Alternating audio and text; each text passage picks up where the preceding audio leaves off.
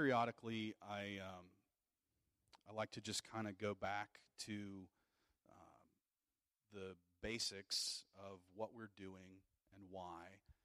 And whenever I'm engaged in that kind of searching, I almost always end up in the book of Isaiah.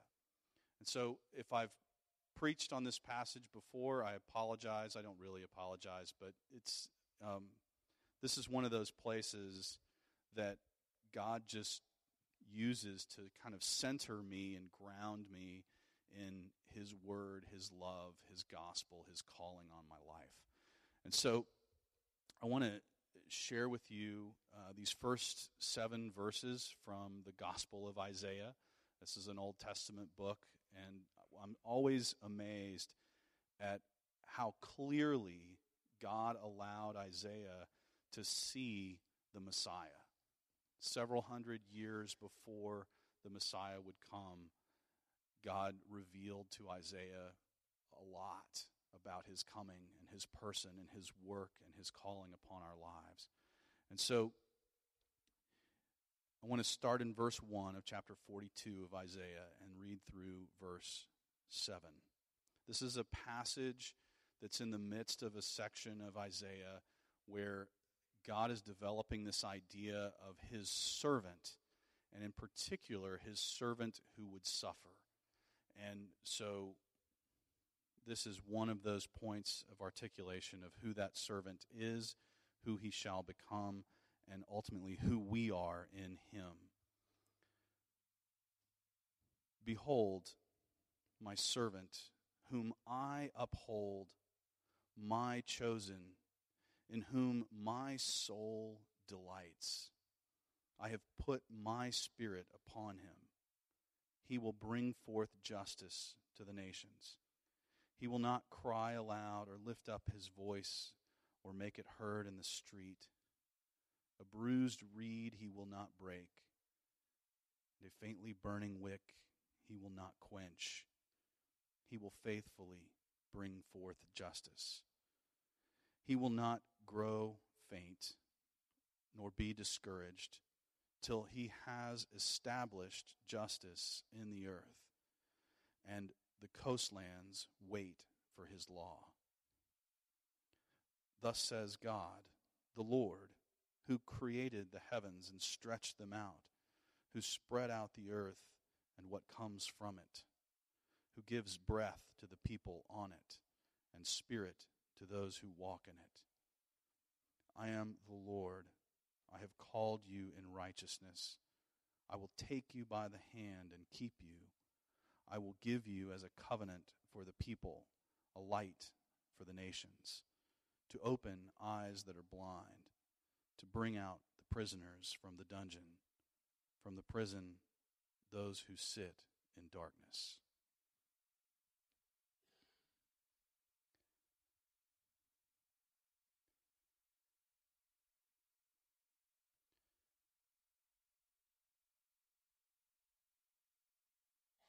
When I was in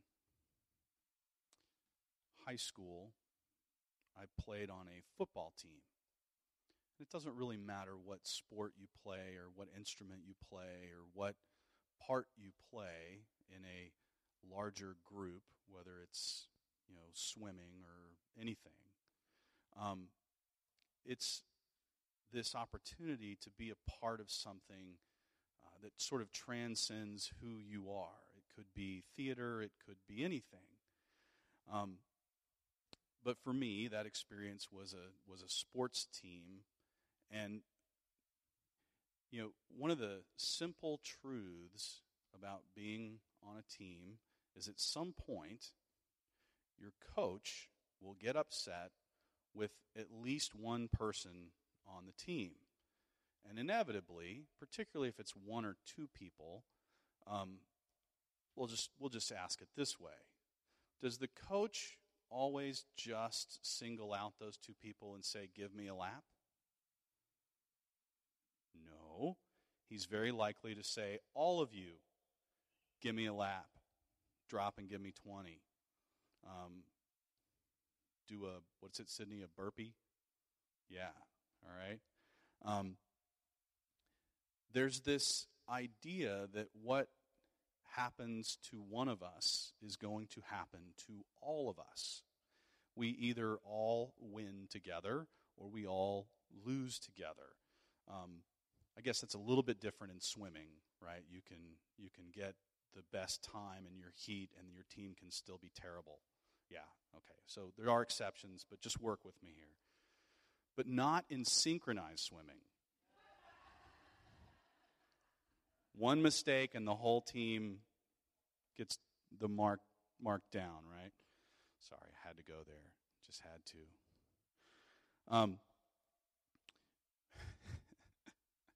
Yeah, sometimes you know people too well, and it just, anyway. Okay. Our faith is a lot like that dynamic, where what happens to one happens to all. I had a mentor who once had a mentor who used to often say, "What blesses one blesses all." And then there was a converse to that. I don't remember, but when one suffers, we all suffer, kind of thing. And what you're looking at in this passage is this concept that God is developing of his suffering servant, his chosen one, but that one is not just one, it's all of us.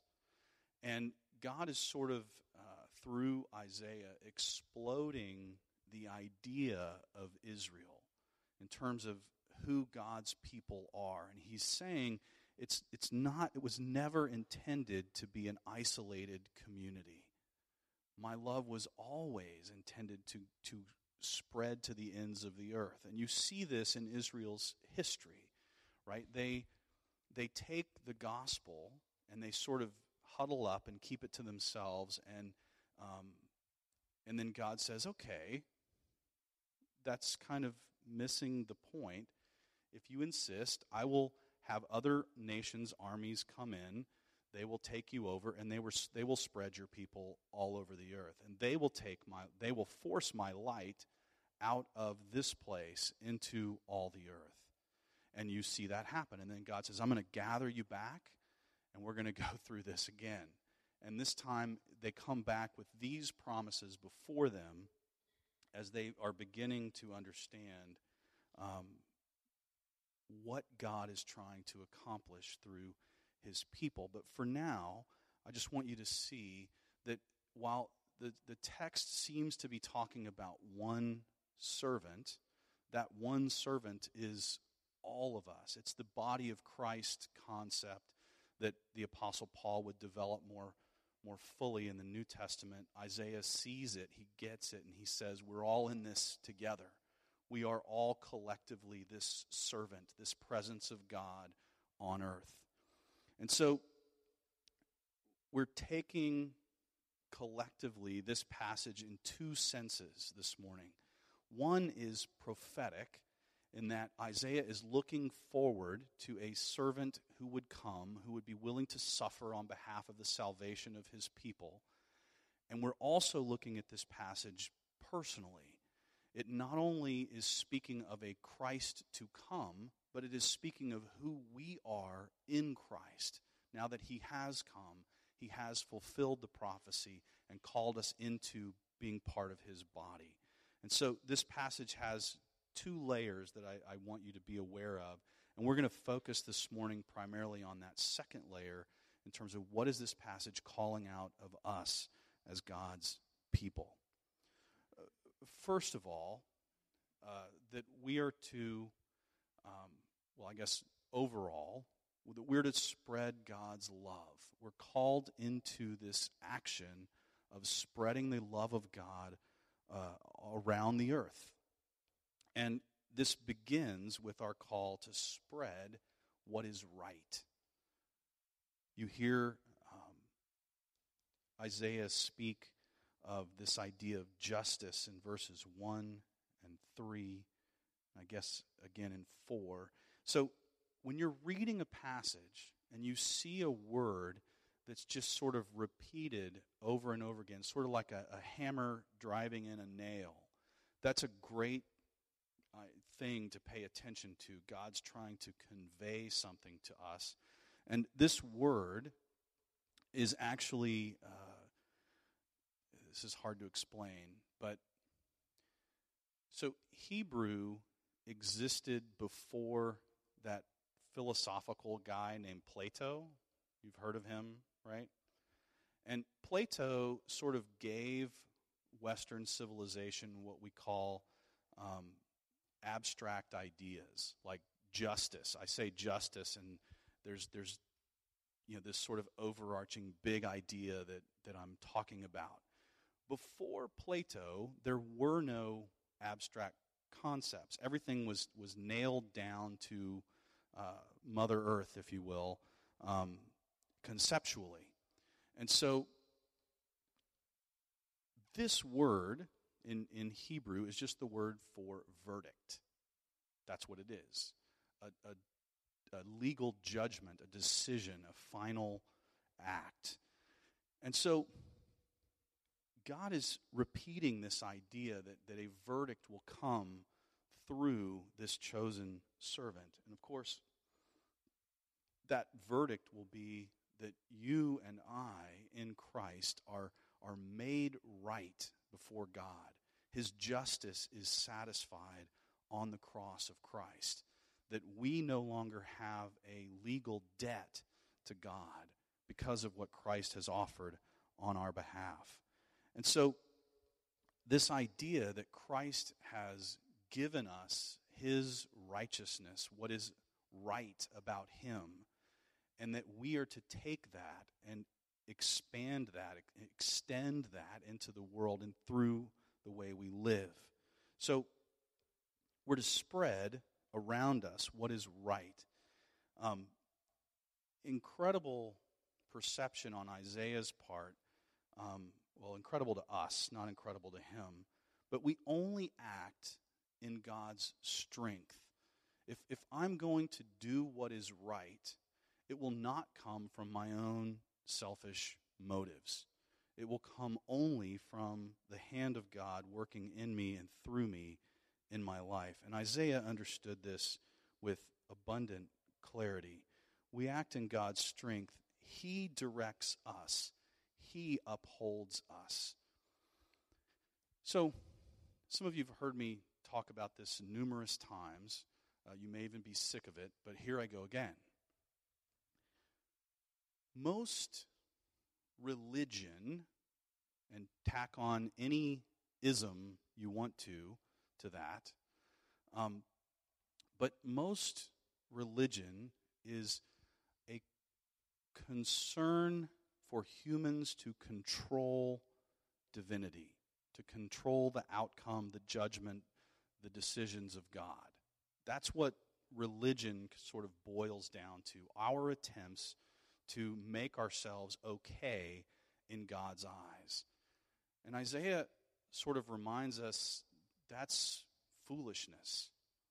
If you think you can hide your sin well enough that God's not going to find it and not really deal satisfactorily with who you are and what you have done, you're fooling only yourself.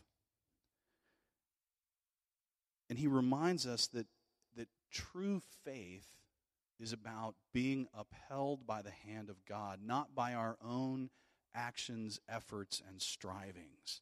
So God directs us and upholds us.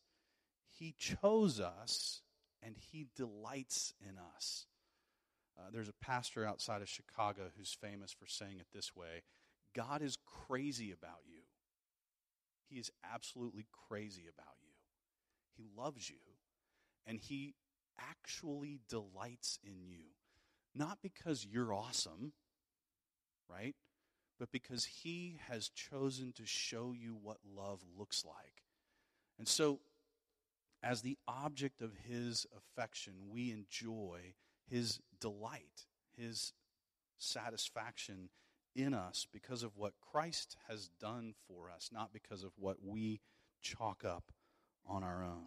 Okay, so if we're to spread what is right, we must begin by acting out of the strength of God that comes from knowing we are his, that his hand is upon us, his delight is with us. And then we are to act in Christ's meekness. The idea or the thought that Isaiah would come up with this concept is astonishing. He lived in a cultural context of tribalism, where the ethic of the day was, may the best tribe win. And if my tribe beats up your tribe, then your God dies, and your whatever's left of your people, they come and they worship our God of that hill over there. Right? That's the way tribalism worked. And so tribalism was built on strength and power and cunning and survival. And Isaiah says, he will not cry aloud or lift up his voice or make it heard in the street. A bruised reed he will not break, and a faintly burning wick he will not quench. This idea that we are called, because we live in God's strength, to manifest meekness in our lives. Not weakness, but meekness. That we're not engaged in trying to extol ourselves. We're called to be humble as God's people. We're called to be compassionate. You know, the ethic of tribalism was brutality. That was what ruled the day in Isaiah's time. And we are called to something completely different. If you look, if you look at one of the things that baffled ancient people about Christianity, when Christianity first came onto the stage in the first century, one of the things, there are several, I won't go into all of them, but one of the things that completely confused those who were not Christians about Christianity was simply this, that we were willing to be compassionate and generous towards people outside of our tribe. If you look at tribal cultures, they are always incredibly generous and loyal to their own, and typically very fierce and merciless to those not their own. And Christianity, as it was manifest in the first century, was baffling to the first century cultural norm, because we were willing to be generous and compassionate to those not our own. Isaiah sees this, 600 years, Mark, before Christ, something like that, 650 years, you know that, somewhere in that ballpark. Isaiah sees this truth of the gospel, and he says, we're to act in God's strength and in Christ's meekness, being humble and compassionate, but persistent. We are to be the ones who hold out for justice and righteousness in this world. The ones who don't back down in the face of oppression. I received a letter from Robbie Hamd. He's a missionary in Beirut, Lebanon, whom we support. And he forwarded a letter this week that came from all of the leaders of evangelical Christian churches in Lebanon, Syria, Iraq, Jordan, and somewhere else. I didn't even know there were that many. I mean, there were probably 20 signatories to the letter. And these are just the leaders. I don't know how many people they represent. But they were essentially saying two things. It is bleak.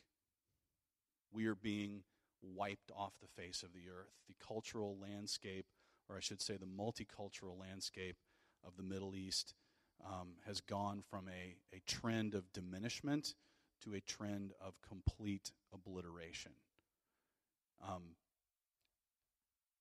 And the other thing they said was pray. Pray. And if you have any power to, any ability to write an elected official, write them.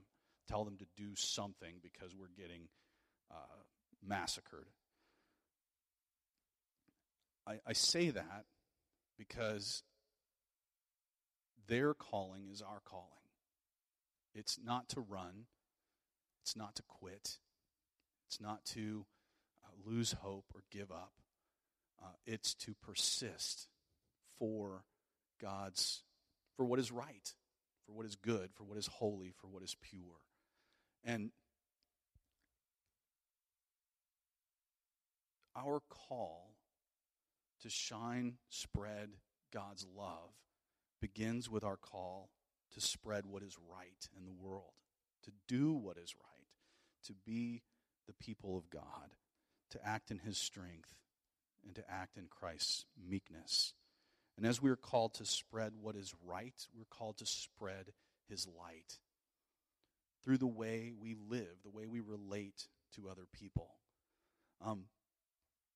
It starts, spreading the light of God starts with His Word. Isaiah reminds us, thus says God the Lord. It starts with God's Word, the author of all of creation, as Isaiah reminds us, and as we are reminded in Genesis 1, verse 3, God said, let there be light. It begins with His Word. All of this does. The word of the one who gave birth to all of creation. The word of the one who gives us all of our being. By His word, His light is shined in the world. It starts with His word, and His light is propelled by His faithfulness. We are sustained again by the hand of God in all that we do. We are sustained by His strength. And in the same way that we are sustained by His hand, we are called to be His hands, to reach out to the world around us and effect change, to bring about good, to shine His light.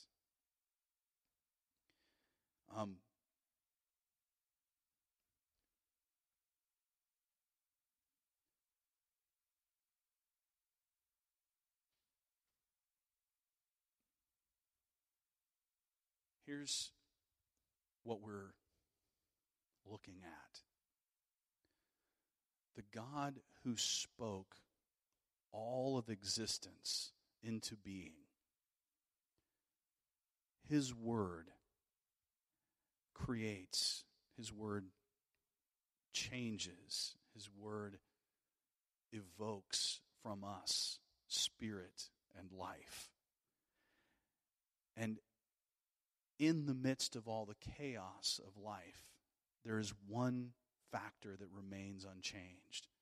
It's the person of God, the truth of His presence, the brilliance of His light.